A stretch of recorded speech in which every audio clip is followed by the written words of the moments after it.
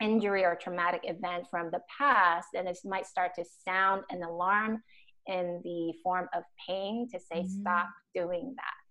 And so they're kind of trapped in this um, super protective loop. The body is trying to protect you. There's nothing that's flawed with the body at this point. It's just how our protective mechanism in the body has come to evolve with. And actually, it's being really super smart to try to protect you in certain ways. But at some point, those protective mechanisms are not helpful anymore. And that can actually inhibit someone from um, starting to try new things or trying to broaden their range of motion after an injury, and it might start to limit them instead of protect them. So yeah, this is kind of just a little nutshell of what pain is in terms of chronic pain. And of course, there's also the emotional factors to it too, the fear of it, the anticipation of pain that can also heighten the sensation of pain at the same time.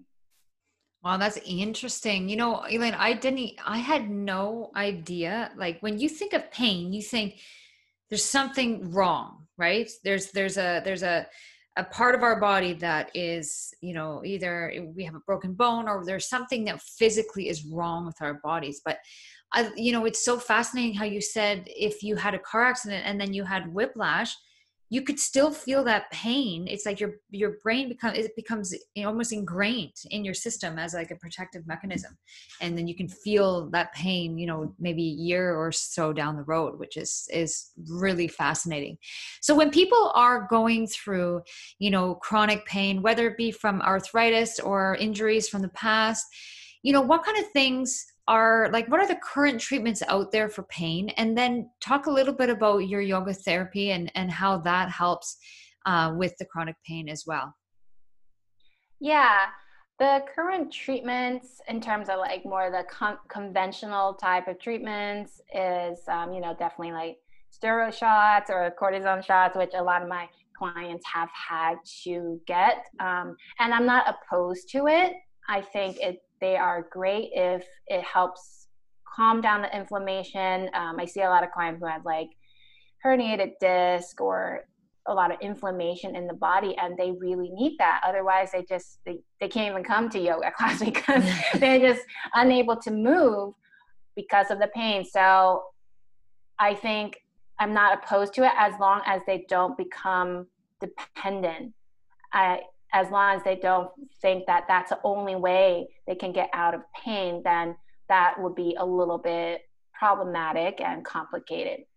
And of course, I think most people know that we are also in this opioid epidemic where a lot of people are relying on these pain medication to just get by, and they're highly addictive.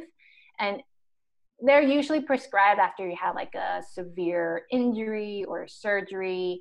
But with what's going on, and I don't know what's happening in Canada, but in the United States at least, it's gotten to be pretty out of control in the way that doctors are prescribing these pain meds, but without the education of how addictive these are, and without education of how they can do other things, manage their lifestyle, do certain exercises, or go to physical therapy, or go to yoga, or do meditation, or change their diet to also manage their pain in a way as they start to kind of reduce their pain medication. So I think that's a big problem in our country at this moment. And so for the most part, luckily, I haven't had any clients who are on these pain medications. I think, at least in San Francisco, most people are pretty aware